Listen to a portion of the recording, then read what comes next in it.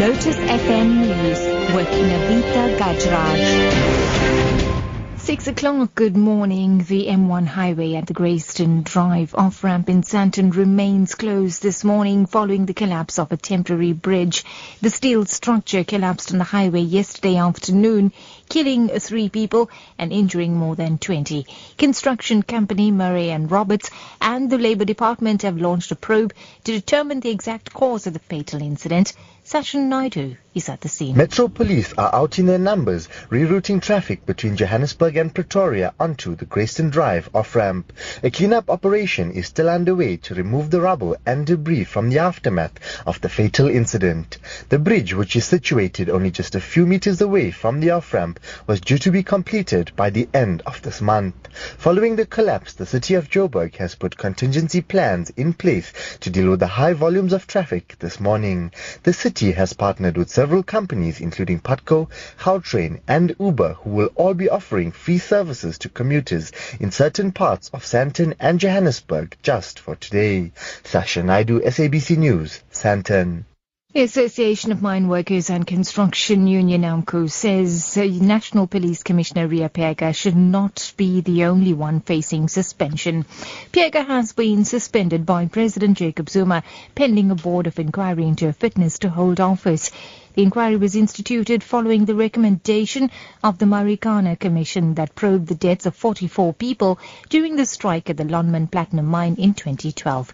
AMCU President Joseph Mathunjwa says her political principles should also face suspension. Mam Riah Phiyega, she was not fit for the office from the first day she was appointed. The suspension of Mam Phiyega, it will never bring closure to the families of the massacred workers at Lonmin. We don't believe that she was acting alone. She was taking the instruction from certain offices, office line of authority, and it just implemented. There must be a next person who must be suspended. It cannot just be a Mam Riah Phiyega act as an scapegoat for other authorities.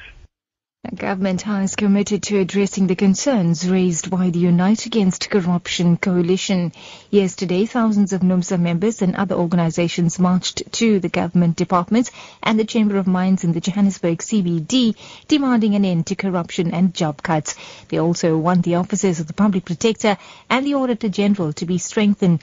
Swanile Radebe from the Department of Public Enterprises received the memorandum on behalf of government. On behalf of my colleagues here, we received the memorandum on behalf of our ministers, and our ministers have committed that they will go through this memorandum and they will respond to the leadership of NUMSA, and they are committed to address all the issues that have been raised in the memorandum.